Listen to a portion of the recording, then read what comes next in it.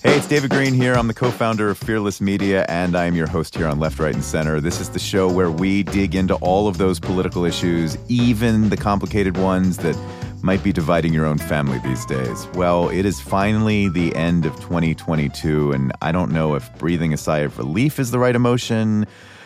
I mean, regardless of whether you think this was a good year, bad year, it was a busy year in the news, all over the United States, all over the world, all over different walks of life. And to wrap things up here at Left, Right, and Center, we're going to do something a little different. We're going to have our panel share their larger rants and raves for 2022, not just making that a couple minutes of our show, and also maybe some thoughts on what 2023 is going to bring. So let's bring in our panel and our friends. We have Mo Elleithee on the left, Executive Director at Georgetown's Institute of Politics and Public Service, also Communications Director for the Democratic National Committee, and an advisor to Hillary Clinton. And Sarah Isgur on the right. She is a lawyer. She is staff writer at The Dispatch, and she was spokesperson at the Department of Justice under President Trump. Hello to both of you, and happy early New Year's. Happy New Year, David. Happy New Year. Well, Sarah, can I start with you? You want to reflect on this year that's coming to an end? Anything big happen? Anything catch your eye? Anything that's making you happy, angry? What stood out to you? What moments?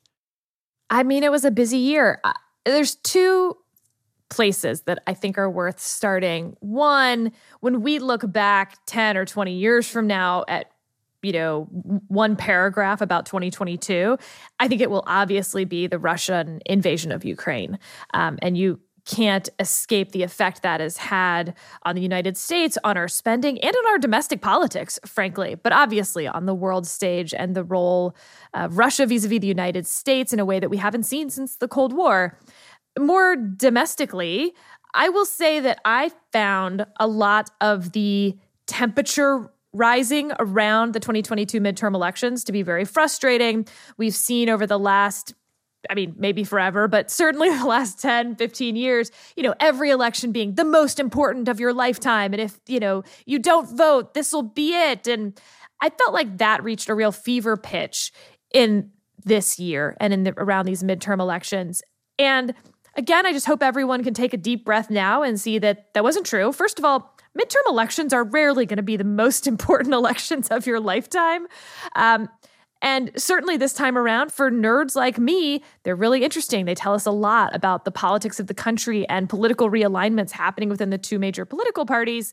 I think we learned a good thing, which is that the silent majority, the marginalized middle, whatever you want to call them, they are still alive and well and they are voting. And that is good news for people who want sane politics. So many candidates who lost in 2022, they lost because of that 8% or so of the country that is willing to break with their parties, to break with dogma, et cetera, and say, you know what, I'm just not voting for crazy. That's the good news. The bad news in terms of what we learned about our politics is, Chuck Schumer's super PAC spent $53 million on Republican candidates to elevate candidates that he thought would be the most beatable in a general election by Democrats. And so while the Democratic Party was talking about how these candidates were a threat to democracy, the Democratic Party was also funding these candidates on the right. And of the candidates that Chuck Schumer supported, the 6 that made it into the general election, all were defeated by Democrats.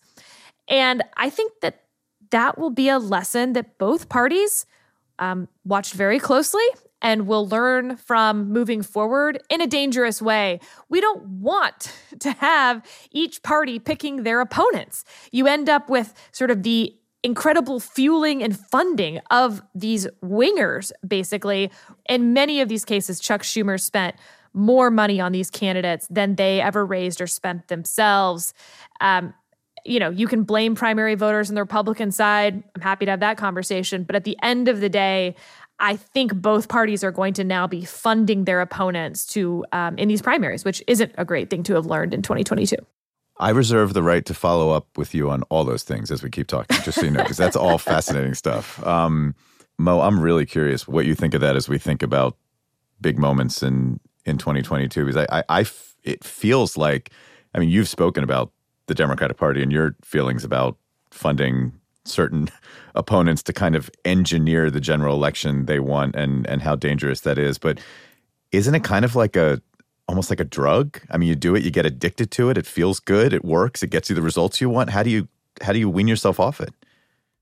Yeah, until it backfires. And it invariably will. And some might argue that it did once in a spectacular way. Who are you talking about? Every Democrat I know was rooting for Donald Trump back in 2016. That he'd be easily beaten, yeah. I mean, that's one to remember.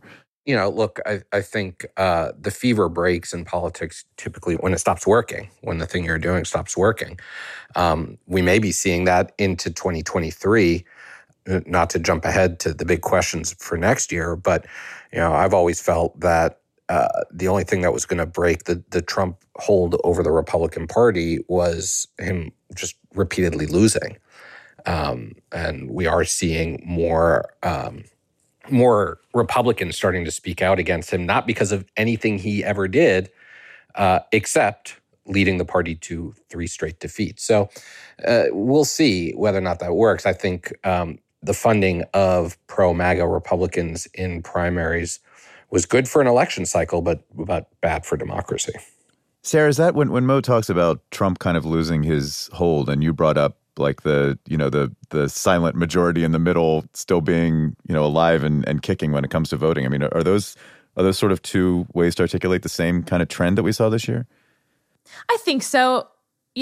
Because we're still getting so much data in from 2022, overall, what we've seen is that Republicans had plenty high turnout to win all of these Senate races. It's just that those Republicans who turned out to vote didn't vote for Republicans. That's the group I'm talking about. And I think it's exactly the group that Mo's talking about that is costing Donald Trump favorability within the Republican Party. Certainly, there was a fascinating write-up in National Review by a guy named Dan McLaughlin where he walks through Georgia, Pennsylvania, and Arizona Senate races and gives Donald Trump a grade for just how much he's at fault for Republicans losing those races. Very at fault is how he came out pretty much. But you look at Georgia in particular, Brian Kemp won by so much, and yet it wasn't enough to pull Herschel Walker over the line. That's the group that I think is giving me a lot of hope about the future of the country, not because a Democrat won that seat, but because it shows people saying, like, I'm going to make up my own mind and I'm going to follow this stuff. On top of Republicans turning out to vote, you still have that early voting problem within the Republican Party where Donald Trump told folks not to vote early. And in every state that held except for one, which is Florida. And that's the one state Republicans out early voted Democrats. And it's the one state where Republicans outperformed polling expectations, Ron DeSantis winning by 19 points, et cetera. So I think Republicans had an option in 2022. Either put forward Republican candidates that Republicans wanted to vote for. They didn't do that one. Or encourage early voting and have such high turnout that you actually would have seen that red tsunami that they were expecting, a la what happened in Florida. But they didn't do that either. And both of those things are at the feet of Donald Trump. The three of us talked a couple weeks ago about the sort of the far right, the far left gaining steam, our country, becoming more extreme in both directions. Like when you think about this silent majority in the middle that you're talking about, Sarah, like what, and I don't want to overgeneralize, but like what is the philosophy for our country or the vision that they represent in your mind? What policies are important to them? What are their priorities? What are they fighting for in their lives? If we were to say that is an important political movement in our country as 2022 comes to a close. Sanity, lowering the temperature. Maybe I'm projecting. No, I mean, I don't disagree with you. I think that is what you hear from a lot of voters who consider themselves in the middle. The people who you saw win in these states, and I'm thinking here, Chris Sununu in New Hampshire, Mike DeWine in Ohio, the Republican governors who massively outperformed the Senate races, they were incumbents. That's always important, of course. So take out, sort of an incumbency advantage. But they were old school Republicans. These aren't, kids new to the block. They were running on sort of that conservative with a small c and conservative with a big C. And by the way, many of these folks had passed or supported pro-life legislation. And so it wasn't a referendum on Dobbs in these states either. People were willing to look for someone who sounded like adults in the room and wanted to actually solve problems rather than fuel culture war? Yeah, I think that is so key and so important. I mean, I think back to even the 2020 election, where I think the big issue that motivated people to reject Donald Trump in 2020 was chaos. The 2020 election was a referendum on chaos. In 2016, to some extent, enough people actually wanted some degree of chaos. They were frustrated with a system that they didn't feel was working for them. Donald Trump promised to blow that system up. They didn't know what that was going to look like. But they knew that something needed to be done. After 4 years of Trump, I think a lot of those same people said, okay, we may have jumped the shark a bit. We may have gone a bit too far.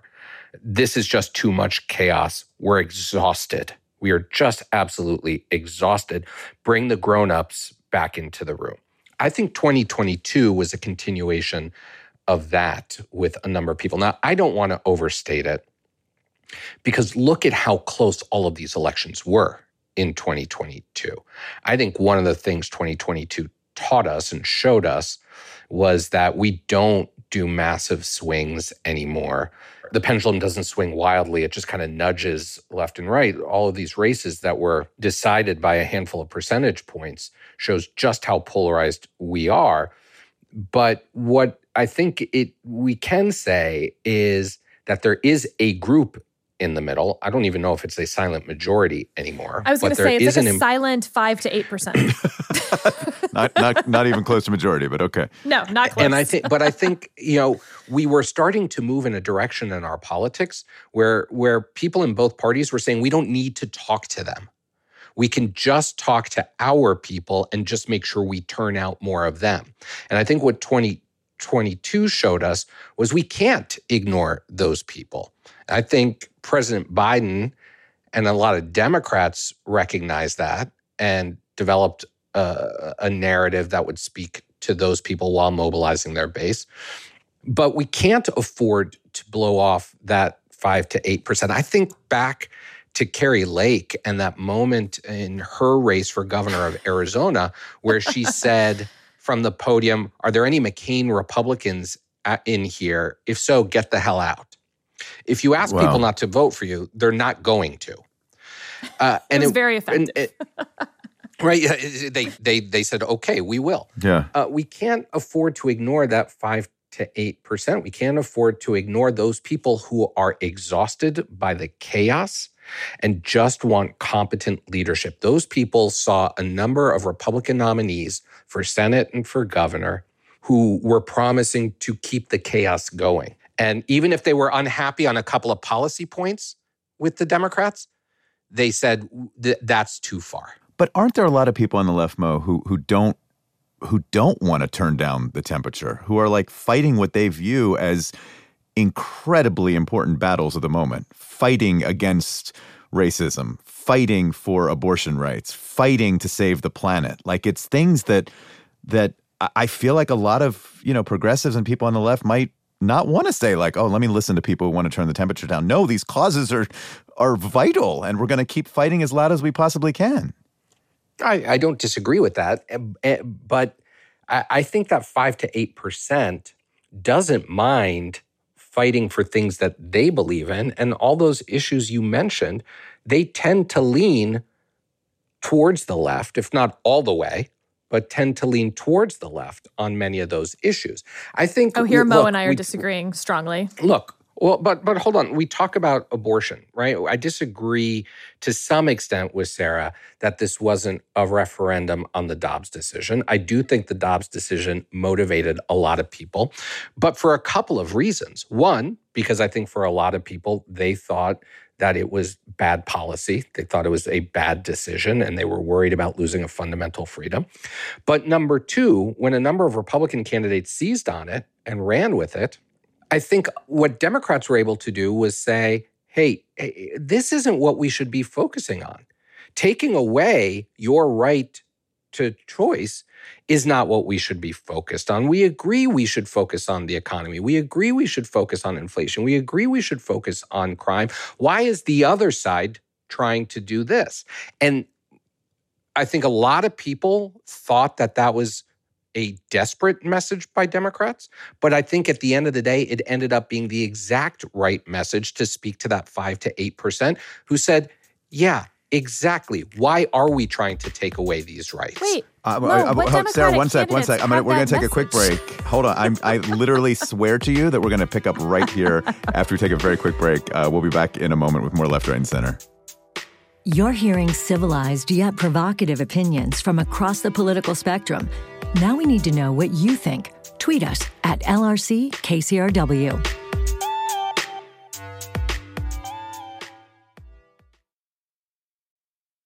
Okay, we're back again with Left, Right, and Center. And Sarah Isgur, the floor is yours. You seem to have some things that you wanted to say listening to Mo there a few minutes ago. So that was a beautiful rendition of a 2022 that didn't happen.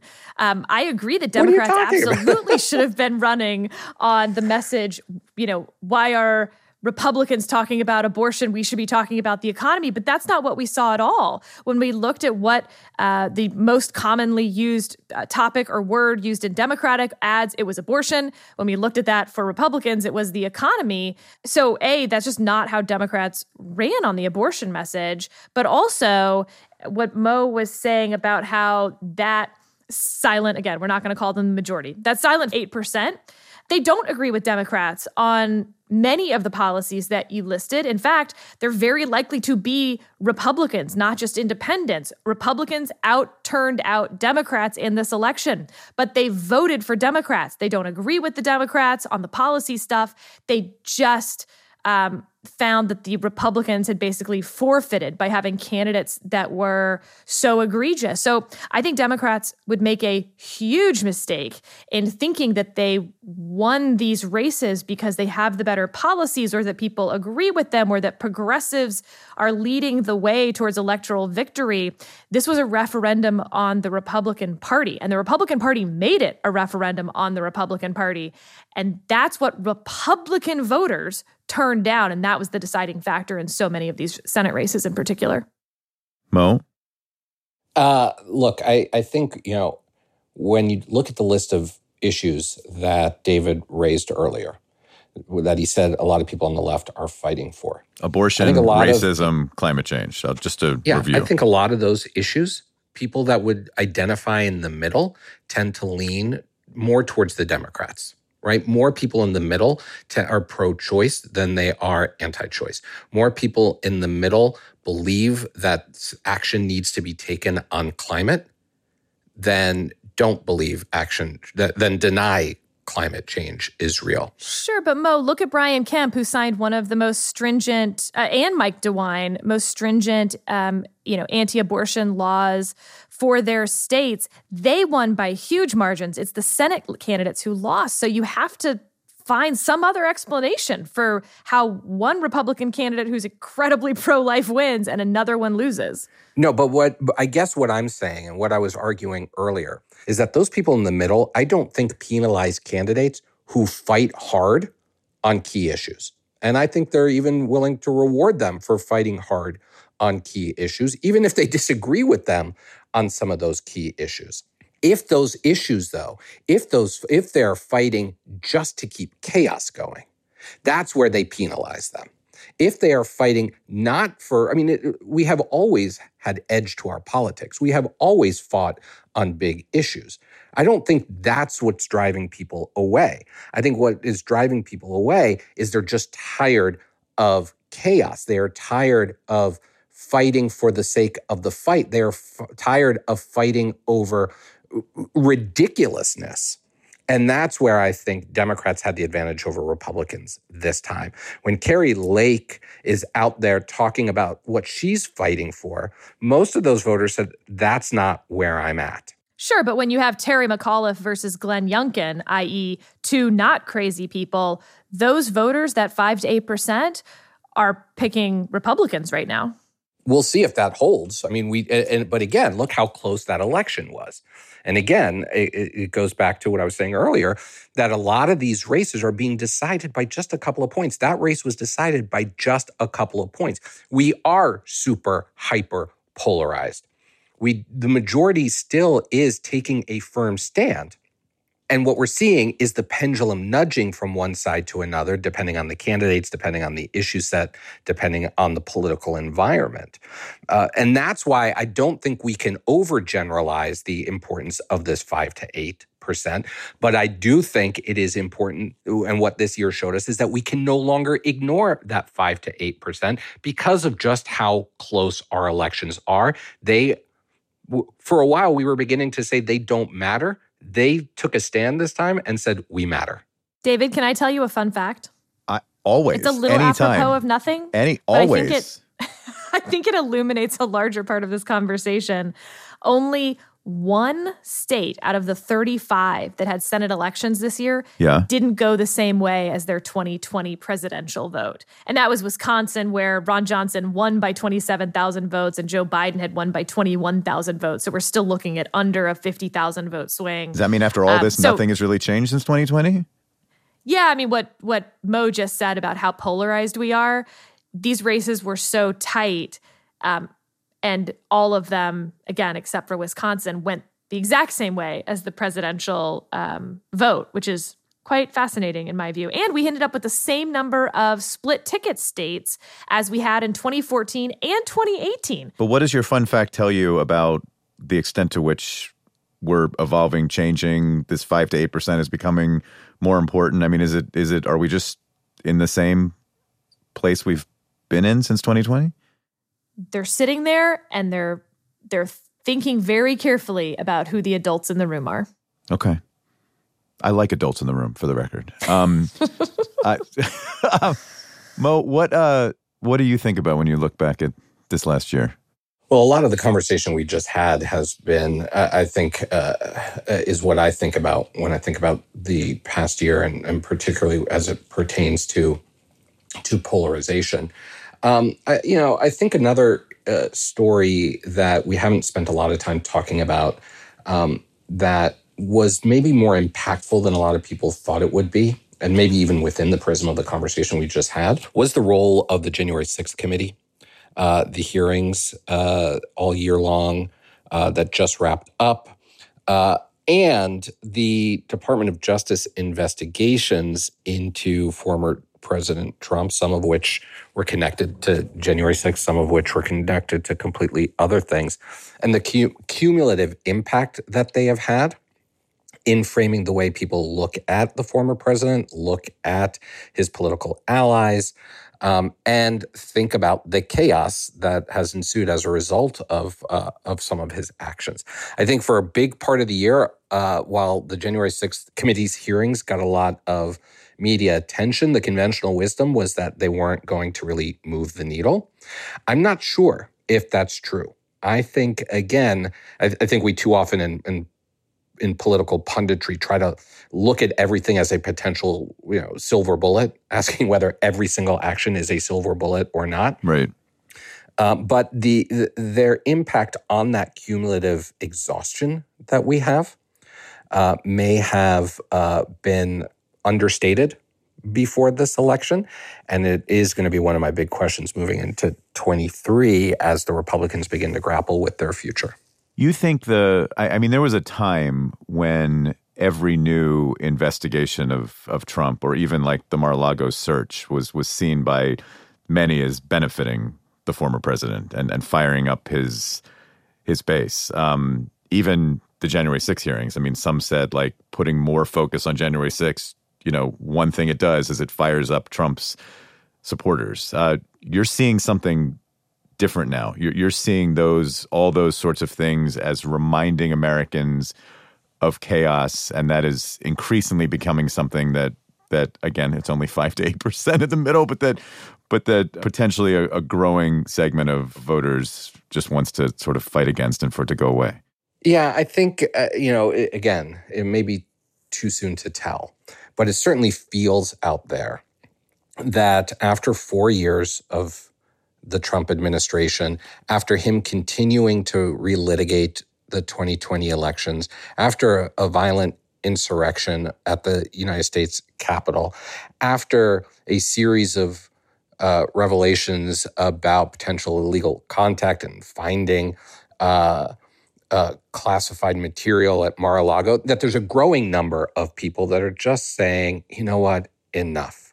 Even some people that maybe were sympathetic to him, looking around now, maybe even just shopping around, maybe not even willing to reject him outright, but wondering, is there another way we can get what we're looking for without all of this noise?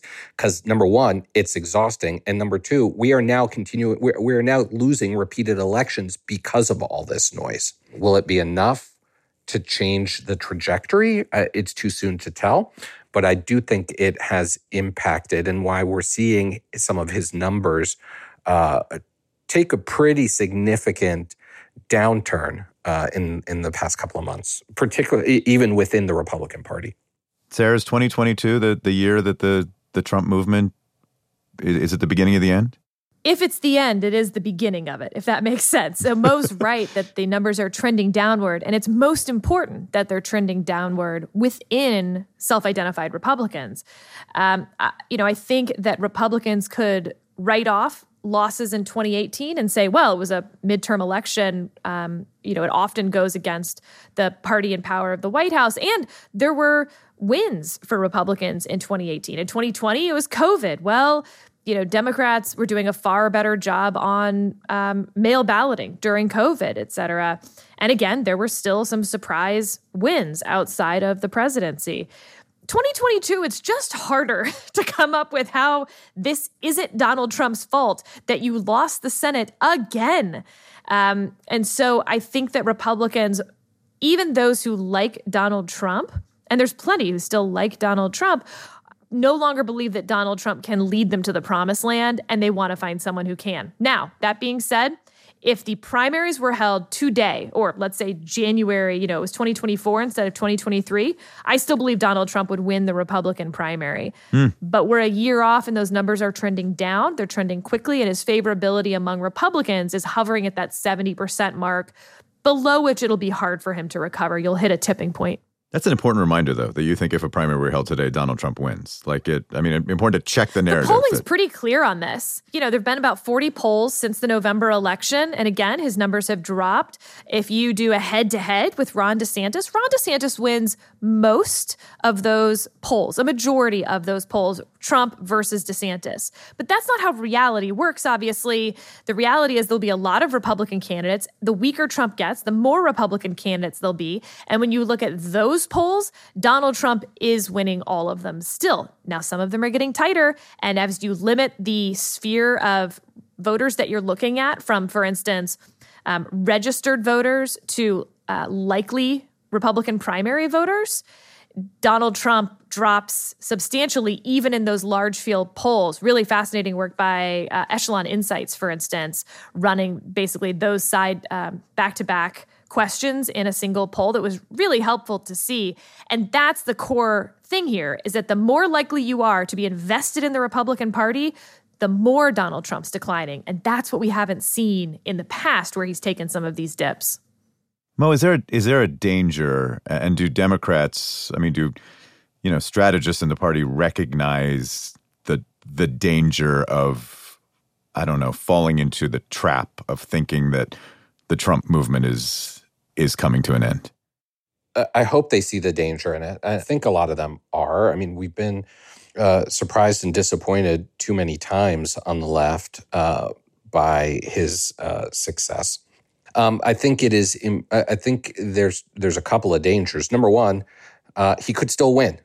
Right? He still could win the Republican nomination. He could still win the presidency. We are still very polarized. And so the notion that he could be the Republican nominee and he gets blown out is, I think, facts have shown us, history has shown us that we shouldn't count on that. But number two, and I think this is important as well, David, you've referred now a couple of times to the Trump movement. I think that isn't going away. He may not end up being the standard bearer for MAGA, but MAGA is still going to be there.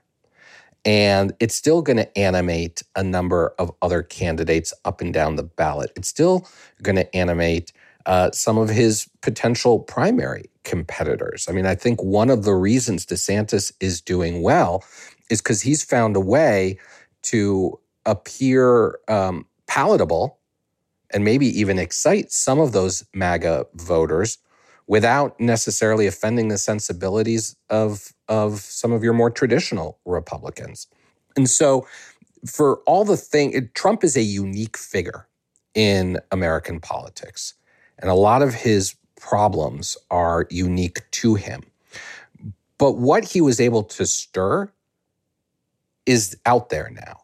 And Democrats have to be able to continue the fight against that, how to avoid allowing that 5 to 8% to buy into that if they want long-term success. All right, well, let's move from 2022 to 2023 when we come right back with Mo and Sarah. You're listening to Left, Right, and Center. Thanks for listening to Left, Right, and Center. Is there someone in your life who could benefit from hearing a civilized discussion from all sides? Share the show with them. You can stream all episodes at kcrw.com/LRC, straight from the KCRW app or wherever you listen to podcasts.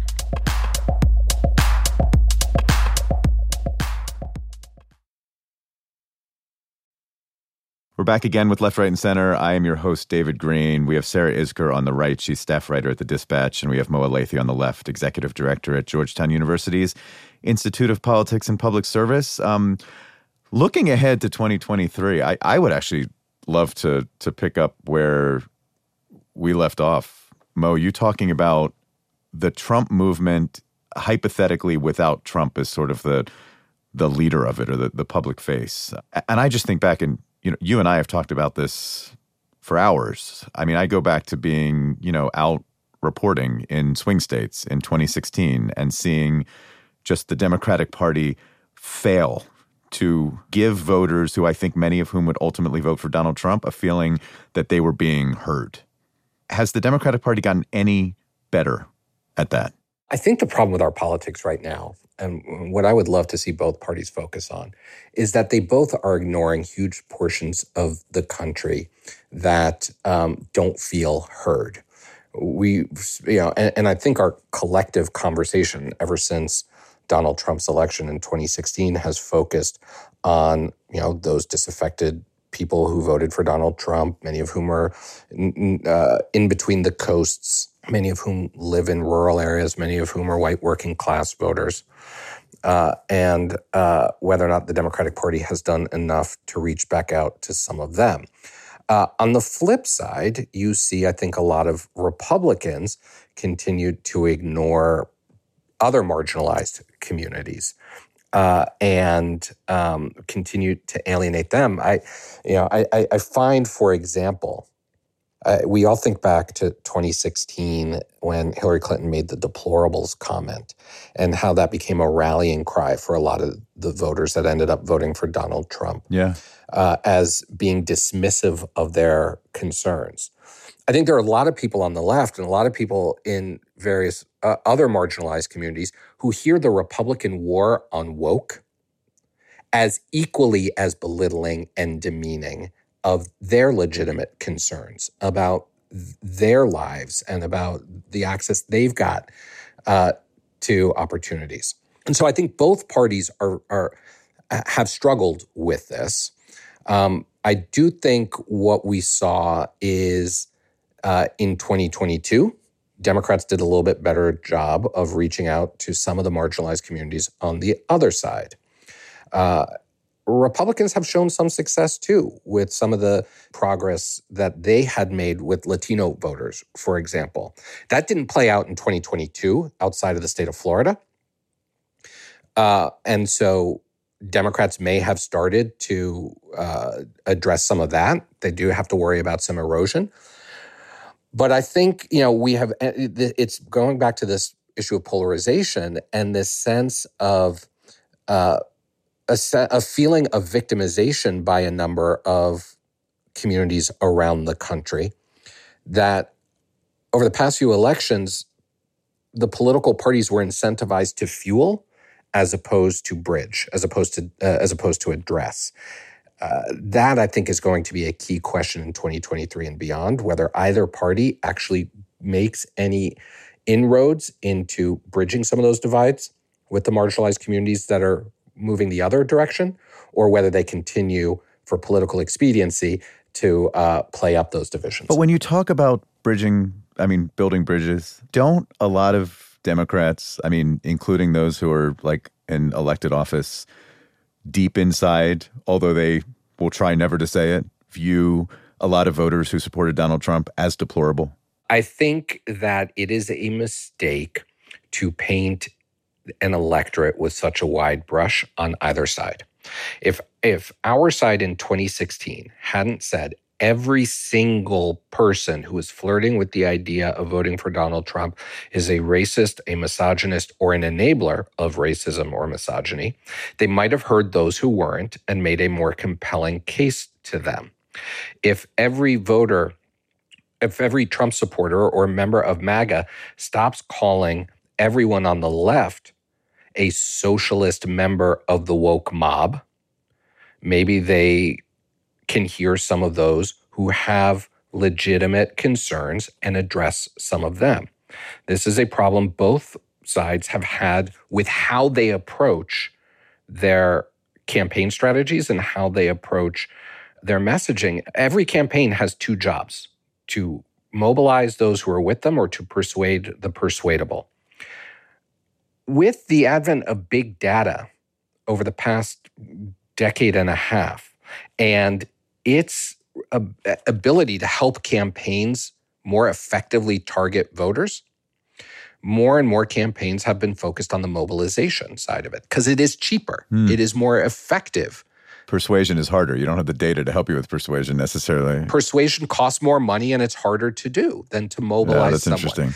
And so I think both parties had been moving in this direction. And it brings us back to what we talked about in the last segment and the importance of that 5 to 8%. The 5 to 8% that turns out to vote that can swing an election one way or another. Not painting them with as wide of a brush is going to be critical. Sarah, do you see the narrative Mo's saying, the deplorable woke sort of comparison? Do you buy into that? You know what? I'm really absorbing what Mo said. I'd never thought about that comparison. My knee-jerk reaction is that no, of course those aren't the same thing, but maybe they are. From my perspective, they don't feel the same, but that's the whole point, right? Why not? Work this out. Work this out with us. Yeah. I think that I don't enjoy name calling or ascribing other people's motivation, so I'm never going to say something about the woke mob. But I think that the problem right now in our culture is that you're not allowed to talk about certain ideas or subjects without being shouted down or being called names, and that is stemming from the left. That the idea that words are violence and things like that is so corrupting and stupid making that it should be pilloried by all classically liberal thinking people. But I take Mo's point that the sort of name-calling aspect of that is alienating the people who aren't buying into that. I don't know. Maybe, but I feel like a lot of people don't buy into that. I don't know. But I am totally intrigued by what Mo just said, and I'm going to be chewing on it for days. There we go. Mo, you gave us something to chew on.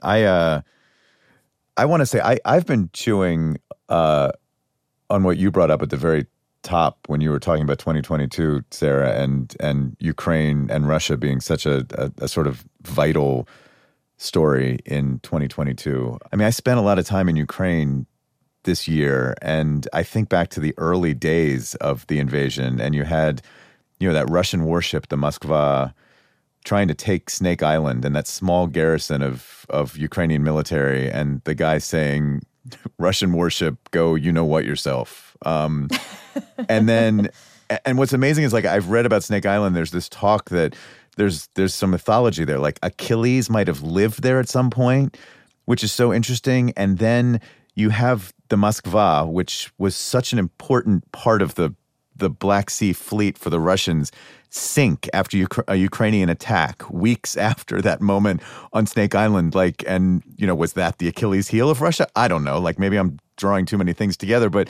there's something almost mythological, biblical feeling about this battle, like that it's such an important moment in the course of our planet's journey. But I don't know if a lot of people see it that way. Like, are Americans realizing the stakes here in this sort of incredibly important foreign policy moment, or is it just us talking about it? Can I just tell you, there's this moment that echoes through history, and I mean echoes, and it's Snake Island. It reminds me exactly of the come and take it story from the Texas Revolution, where they hang the flag with the cannon on it, come and take it, for the Battle of Gonzales, and they lose. And it becomes such a rallying cry. And there were versions of that in the American Civil War. It goes back to Thermopylae. And so these are the rallying cries that do echo through history. And you think back to when Russia first invaded Ukraine and how quickly and tragically we all thought that would be over. Yeah. And here we are, and President Zelensky is speaking in front of the United States Congress. And heading into 2023, like, they got a chance. Like, they could quote unquote win, whatever that looks like. Yeah, and it may look like different things, and we don't know how that story will end. But I remember starting this year out watching Servant of the People, the show that Zelensky had started on Netflix. It's a great comedian. And here he is now, and I think he very well could go down as one of the most important leaders of the beginning of this century. So I think it's fascinating. Yeah, I mean, Mo, that's the question I have. Like, is it possible that we're living through a moment with, like, Ukraine, Russia, and whatever this is playing out, that we don't yet realize that a century from now, this will be a moment that historians write about as pivotal, as critical, as changing the course of history, and we don't see it yet necessarily. Yeah, I think that is not just possible, but likely. History doesn't always seem historic until it's in the rearview mirror. And I think this may be one of those cases, particularly when it's not happening here, when it's not happening to us, right? I mean, obviously there have been historic moments that we have lived through as a nation that we recognized were historic in real time, but in large part because it was happening here, it was happening to us. Something happening on the other side of the world, we may just think is news and not realize the impact until much later. So I think that is very likely in this case. Whether or not this is the beginning or the midpoint or tail end of some bigger global struggle, I think is what's super fascinating and interesting. We talked about it on a previous show about this being that a lot of people are looking at what's happening in Ukraine as part of a bigger geopolitical struggle between democracy and the free world and authoritarianism. China is looking because it's got its own designs on Taiwan. And I think all that is true. Where this fits into that story, though, we may not see for quite some time. And that's the big question I have. And I think that it's so unpredictable. And I am keeping in my heart the Ukrainians who are living right now through a very cold and very dark winter, where whatever military aid the United States is sending to Zelensky, I don't think it's going to immediately stop these Russian attacks on Ukrainian infrastructure, which are making life incredibly, incredibly difficult there. And I think that is such an important point, because we do, right? I mean, we talk about this as, through the lens of history. We talk about this through the lens of a big geopolitical struggle. But this is, at the end of the day, about people, real people who are going through the struggle of a lifetime that is existential for them. And that is something I would hope that we can all recognize. When Zelensky spoke to Congress, I was heartened to see the amount of bipartisan applause and that he got by talking about that, by talking about the struggle itself. And a lot of the people who stood for him were people who may not have agreed on some of the policy decisions, but they respected it. I was disheartened when I saw a very small, but still a small group of people refuse to stand. refuse to acknowledge the struggle that not Zelensky is going through, but the Ukrainian people are going through. The people who were complaining about his choice of outfit, that he wore his fatigues to the White House and to the floor of the House as opposed to a suit and tie. Yeah, that was amazing. That just misses what this is all all about. It's about people. You think it misses the point? And sorry, it was so offensive. It was so offensive. We can talk about history. We can talk about geopolitics, but at the end of the day, it's about people. Yeah, and the guy was just on the front lines visiting people who are suffering. And let's not forget Harvard-Harris poll that just came out. Favorability for Ukraine, 56%. Net favorability, i.e. subtract the unfavorables. Ukraine is behind only Amazon, the U.S. military, and police. So Ukraine, very, very high. At the bottom of the list on net favorability, Russia, followed closely by Antifa, by the way. Wow. Okay, well, we're going to leave it there.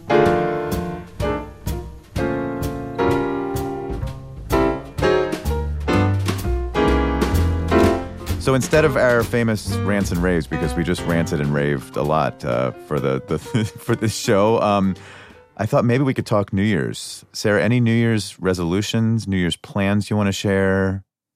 Yes. Okay. Same one every year. New Year's is the most overrated holiday in the American calendar, followed shortly thereafter by Valentine's Day. But Valentine's Day at least has a positive purpose. And if you're a father, it's a good excuse to get your daughter flowers. Like Valentine's Day can have some redeeming qualities.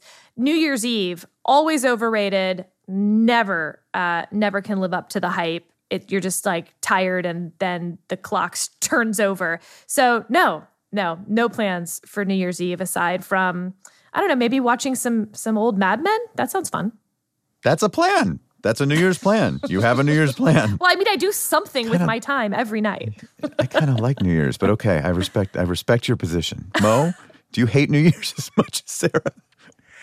I think I'm agnostic on New Year's. One of my resolutions every year is to stay as far away from New York City and Times Square as possible. I can think of no less appealing place to be than in the crush of a sea of humanity. One time. It's worth it one time. One time, do it, and then never again. I will take right. your word for it. Okay. I also don't like the whole resolutions thing because, they end up lasting maybe 3 weeks. But there is one resolution I've made the last couple of years that I am at least continuing to try to do. And it goes back to, I think, some of the conversation we were having. And that is to take a moment to try to better understand other people. We do too often. Sarah said she tries not to ascribe motivation to other people. That's really hard. It's really hard to not ascribe motivation to other people. And I think it is important, and so I'm going to keep trying to not ascribe motivation to other people, to actually listen to other people, try to understand where they're coming from in every aspect of my life. And where maybe we can find commonality and motivation, that's great. And maybe when we can't, it'll at least make me a better advocate for my position. So that's my evergreen goal and resolution. I like that. My resolution is to read a newspaper a day, and I mean a physical copy of a paper. On the way to the studio this morning, I stopped at a store and just, I worked for a newspaper, the Baltimore Sun, at the beginning of my career. When I was a college student, I would hold several newspapers in my hand, drinking coffee in the morning, and that relationship was so important to me. And I consume my news on screens, on my phone, haphazardly. And there's just something about the experience, the grounding experience of holding a newspaper in my hands and just sort of using it as a guide to what is happening in the world around me. And I really want to try to do that again. What an amazing thing to say on a podcast. Also, everyone should listen to podcasts and listen to radio. Okay, that is all the time we have for today. Sarah Isgur and Mo Elleithee, thank you both so much and hope you have a very happy new year. Left, Right, and Center, I just want to give a huge shout out to the team who puts this show together because I'm the least important person on this team. The show is produced by Sarah Singer-Schiff. Our production assistant is Alexander Applegate. Our executive producer is Arnie Seipel. The show is recorded and mixed by Matt Schwartz. Todd M. Simon composed our theme music. Left, Right, and Center is a co-production of KCRW and Fearless Media. I'm David Greene. Despite Sarah hating New Year's, I will say to everyone, Happy New Year's. We appreciate you joining us, and tune in next week for more Left, Right, and Center.